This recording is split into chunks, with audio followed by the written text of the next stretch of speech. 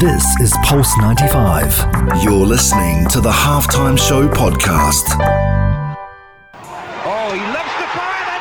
What a goal! This is the Halftime Show with Umar Adouri on Pulse 95. Nice strike! Oh, better than nice! Let's get ready to rumble! Salam and welcome to the Halftime Show with Umar Adouri. I am your host, covering everything sport, international and local. Coming up on today's show, we're recovering, man. We're recovering from fight week. The impressive Canelo met Kovalev in an intriguing matchup that saw the fighters stylistically approach the game differently. Talking about styles, the baddest man on the planet contest between Masvidal and Diaz ended in a very strange way, which left the fans wanting more at UFC 244. We take a trip around the world to see what's happening in football. A serious leg break put things in perspective last night as the players showed a different side to the game between Everton and Tottenham as Andre Gomez broke his leg in a collision with Heung-min Son and Serge Aurier. Mario Balotelli reacts after another racist act from an Italian crowd causes him to smash the ball back into the crowd, getting a yellow card.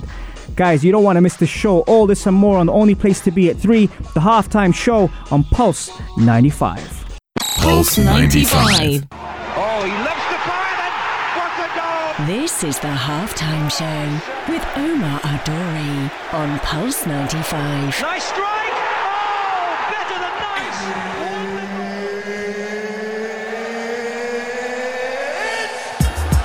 It sure is that time, and welcome back to the Halftime Show with Omar Duri. I'm your host, covering everything sport, international, local. Shout out to Dodi, Amin, Fatami, Mehrang, Mus'ab for tuning in on the Instagram live at Pulse 95 Radio or at Omar Al Duri. Slide into the DMs if you have any questions about today's show, or you can catch us on Apple Podcast or SoundCloud if you miss out on the show and have to work. No problem, guys. Today we are talking boxing. Oh my God. For the first segment, we got boxing going on. We got the UFC happening. Plenty of stuff to dig into, especially as an emphatic knockout of the much larger Sergey Kovalev, and the target he now carries on his back means that Canelo must be in the conversation to be the number one boxer pound for pound. Now, his promoter and legend Oscar De La Hoya certainly believes that, and he said, "You can't tell me that Terence Crawford or Lomachenko or anyone else in boxing is daring to be great like Canelo."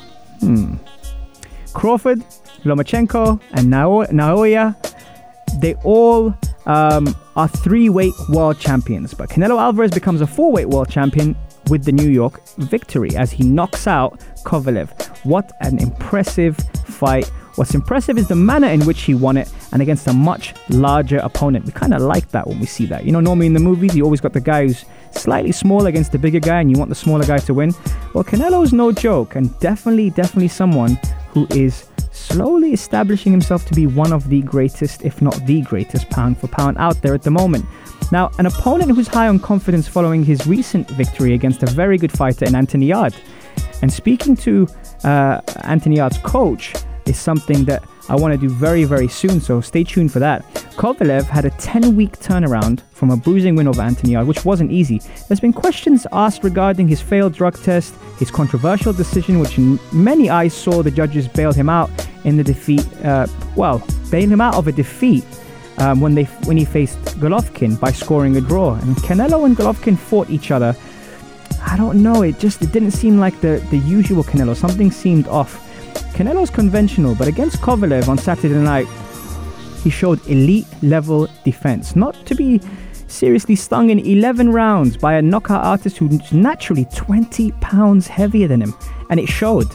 20 pounds in a ring is a big deal, guys, especially when you can strike at any time. Brutal punches to the body, which go right through you.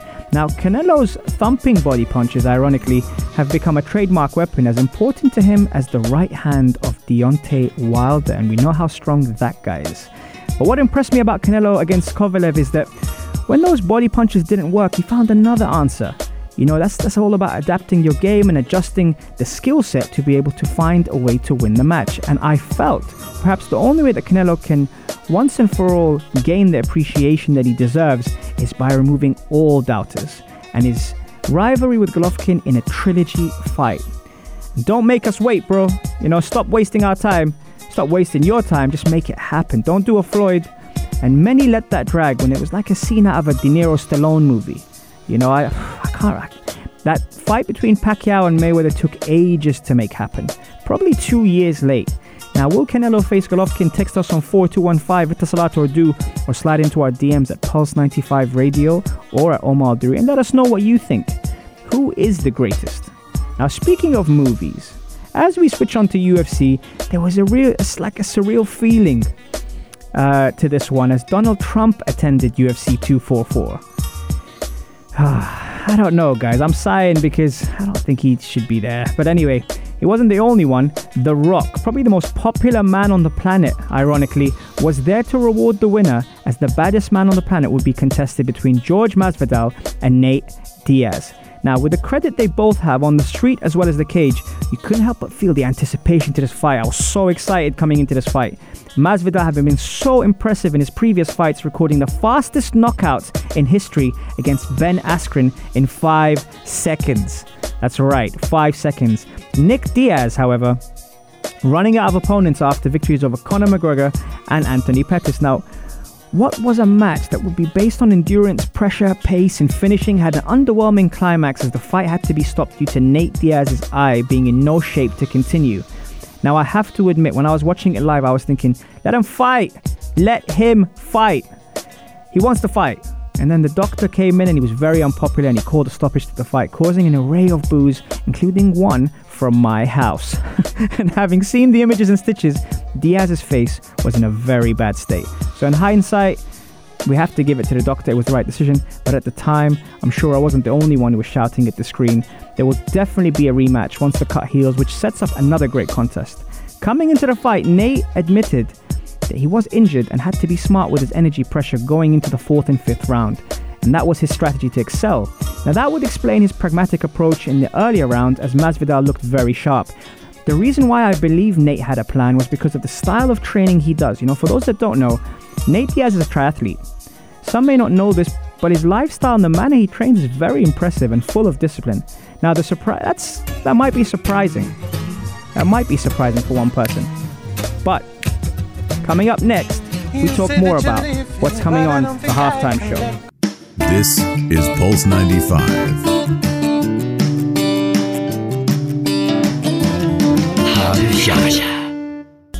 Welcome back to the halftime show. Now, as we were saying earlier, with the UFC and the stuff that's happening in that, it was crazy to see Nate Diaz and, of course, George Masvidal's fight end the way it did.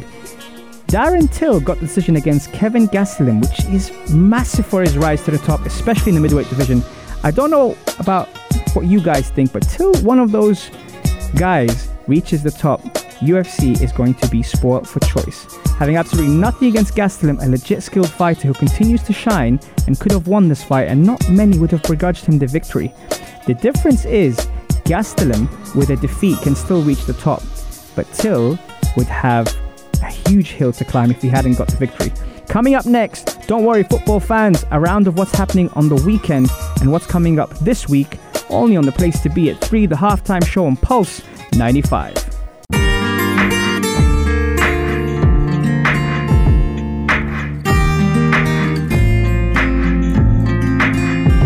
This is Pulse 95.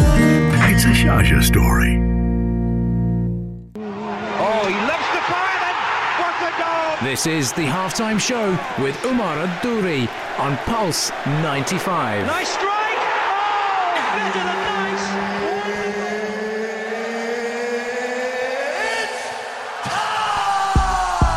It sure is that time. It's halftime show with Omar Duri and plenty to get our teeth in. But before we do that, remember guys, if you do miss our shows, you can always catch us on Apple Podcasts and SoundCloud. We have some incredible guests with amazing content covering topics such as mental health, gut foods that improve performance, and even what's happening in our communities across the UAE. Shout out to Saleh, shout out to Alia, Cloutinia, Qasim from London, and everyone else who's tuned in on the Instagram live at Omar Al-Duri or at Pulse 95 Radio. Thank you so much for tuning in, guys. Remember, the show would be nothing without you guys.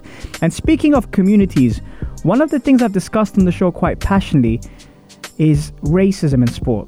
Now, an incident happened last night between Verona and Brescia, which reached boiling point for Mario Balotelli as he received more racist abuse from the fans, which resulted in him booting the ball into the crowd and threatening to walk off the pitch, earning him a yellow card. A yellow card, guys. He gets a yellow card for responding to the crowd when there is thousands and thousands of people hurling abuse at him. Where is the common sense in the game? I have no idea. Now, we could all clearly hear it, but apparently both coaches said they heard nothing. Now, that's the issue I have. It's alarming that they pretend like nothing's happening, and pretending like something obvious isn't there is not educating those fans. It's encouraging them to make chants and hurl abuse to distract the opposing player. Who's responsible for these actions? Text us on 4215 Etisalat or do, or slide into our DMs on Instagram at Pulse95 Radio or at Omar Duri and tell me what you think. Is there a way to eradicate racism from the game? Can we exclude it from the stadiums? I was watching several games this season and it's been like that. We've covered it with Inter Milan, we've covered it with Lukaku, and unfortunately it's not stopping over there. Do we close the stadiums? Do we ban the fans? What is it that we need to do, guys? Get on it and stop pretending like it's not happening. In other news, I was watching Everton Spurs last night, and what was tragic about that is Andre Gomez's injury, which was awful. A tackle made by Heung-min Son resulted in Gomez hurling off the ground, only for his momentum to take him into another challenge by Serge Aurier. Now, you can tell by the reaction it was quite a bad break because many players turned away holding their heads. Son was reduced to tears actually, and having been cautioned the yellow card, then was shown the red card following VAR. And also you could see the referee look over after he'd shown Son the yellow card and seen how bad the break was. For those that didn't see it, it is awful. You don't want to see that with anyone in sport. And I'm surprised Martin Atkinson tried to resume any kind of order in which was a very difficult situation for everyone involved.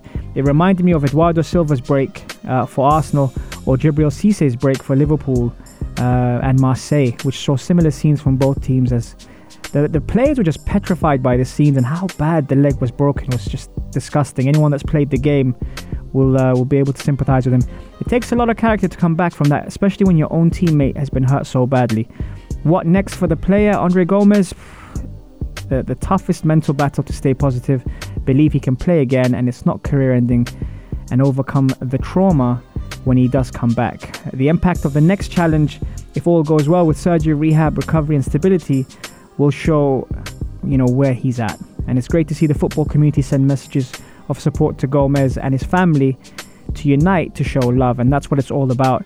It's about showing love and respect, and that's something that us as fans, as coaches, as human beings have to support the case, especially when it comes to sport. When someone gets injured that badly, it's hard to see.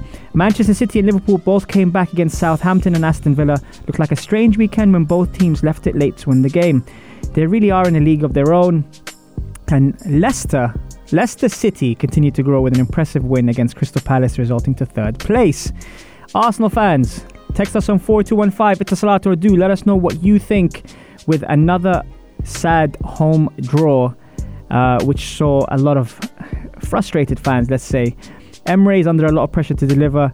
Mourinho is being spotted at the Emirates Stadium with Raul Sinelli. Be careful what you wish for, Arsenal fans. I'm just telling you. In Italy, Inter beat Bologna 2-1 with Lukaku scoring twice. De Ligt bags the winner for Juve in a tightly contested match against Torino. And finally, the kid comes good after a shaky start to his career at Juventus. In Spain, Madrid drew with Betis, and Barca lose to Levante. Yes, you heard it right, folks. Barca lose to Levante. Barca and Real are neck and neck with 22 points each with a game to play. But for me, the game is all about Granada. Granada flying the flag in third position with 21 points. In the Gulf League, that's another thing we got to watch out for. You've got Sharjah, and yes, I said it right, Sharjah doing big things in the Arabian Gulf League, and I'm so proud. I'm so proud to see that. It's nice to see them with a 2-1 victory over Fujairah. Keep up the great work, Sharjah. Inshallah, you make it back-to-back titles. Shabab Al Ahli and Al Ain keep up the pressure with victories over Ajman and a tightly contested game between Al Ain and Al Jazeera. Now, both teams had chances to win the game in what appeared like a chess match. Ali Shakir did receive a red card after 13 minutes, but despite that, Al Ain still managed to be more efficient their attacks, recording 6 attempts to Al Jazeera's 1. Al Jazeera did make use of the extra player as they had more possession but couldn't convert their 9 attempts off target. And next up for Al Jazeera is Sharjah, where they will have to get their tactics spot on if they're going to get anything out of that game. They are playing at home, but I wonder whether they will set up to counter Sharjah, who have been brilliant so far this season. As we all know, guys, being home, or called the home team, having your fans supporting you can encourage you to be bold and adventurous. But I wonder if they will play not to lose rather than to win. I guess we'll have to wait and see till the 7th of November to find out the result. Who's been your team of the week? Who are you looking forward to seeing most this week in the Champions League, La Liga, Arabian Gulf League, or Westway Goals? Just let me know. Coming up next, we answer your questions, talk about what's coming on Wednesday, and who's leading our Pulse 95 Fantasy Football League. Only on the place to be at 3, the halftime show on Pulse 95. You're listening to Pulse 95. Pulse 95. Oh, he loves the fire and what a goal! This is the halftime show with Umar Ad-Douri on Pulse 95. Nice strike! Oh, better than nice! Welcome back to the halftime show with me, Omar Al-Douri. I'm your host, covering everything sport, international and local. Thank you for all those who are sending the messages in on Instagram Live. Miffy and Co, Mufid, Pilar, Jordi from Barcelona is also tuned in. And shout out to my Pulse 95 family here, Ray, RR and Arwad in the background, giving it big. Plenty to talk about, actually. We've got some really cool guests coming up. And this week we've got Dr. Alan Khoury, who will be talking about concussion and sports medicine. So guys, you don't want to miss it on Wednesday, 3 to 4. Plenty of good content coming out of him. I've been chasing him for a while now, and he's just come back from Japan, so we have some great stories on the Rugby World Cup. We've also got the Sharjah International Book Fair. If you don't know already, now you know. Big things happening over there. They've had Steve Harvey. They've had some incredible guests down there. And we are there live, actually, for most of the other shows on. And tonight I will be there from 6 to 7, moderating some really, really cool guests, talking everything about nutrition, lifestyle, health. So if you get a chance to come down, please do come down. And we will spoil you with some wicked content as well. The Fantasy Football League is going crazy at the Pulse 95. If you haven't joined, that's something that's happening as well. And a massive shout out, actually, to Ranushka, definitely one of our own presenters on the Morning Majlis. Rani is amazing. Have a great show, Omar. Rock the book fair tonight. Thank you so much. We've got some big things happening, as I was saying, the Fantasy Football League at Pulse 95. If you haven't joined the group, send us a message and we'll send you the code, and the winner gets a little prize. Great stuff happening with that. Ahmed Adib is actually killing it at the moment. I was doing all right for 1 week, and then after that they kind of caught up with me and actually knocked me off the first, second and third spot, which is kind of hard to take. My pride is definitely at the door. Shout out to Christina as well, who's in the room on Instagram Live at Omar Al-Douri or Pulse 95 Radio. She's jumped into the room as well. She's always checking up on me. What a lovely lady. Fatoum as well. Good luck, coach. Thank you so much. Guys, plenty happening, especially at the Sharjah International Book Fair. Remember, I will be there tonight, 6 to 7. And we've got some of our show hosts as well who are going to be there. And a lot of guests, man. The content is incredible. It's a great cause. A lot of good initiatives happening down there. So make sure you tune in to that. And also, every Monday, Wednesday, and Saturday, 3 to 4 on Pulse 95, the halftime show. Remember, if you do miss the shows, guys, you can always catch us on Apple Podcast or SoundCloud as we turn into music and commercial free. Now, it has reached that time, unfortunately, full time on the halftime show. Guys, I'm going to miss you. Dr. Alan Khoury is going to be amazing on Wednesday. Make sure you tune in. Stay tuned for more on Pulse 95. Salam. This is Pulse 95. Tune in live every Monday, Wednesday and Saturday from 3 p.m.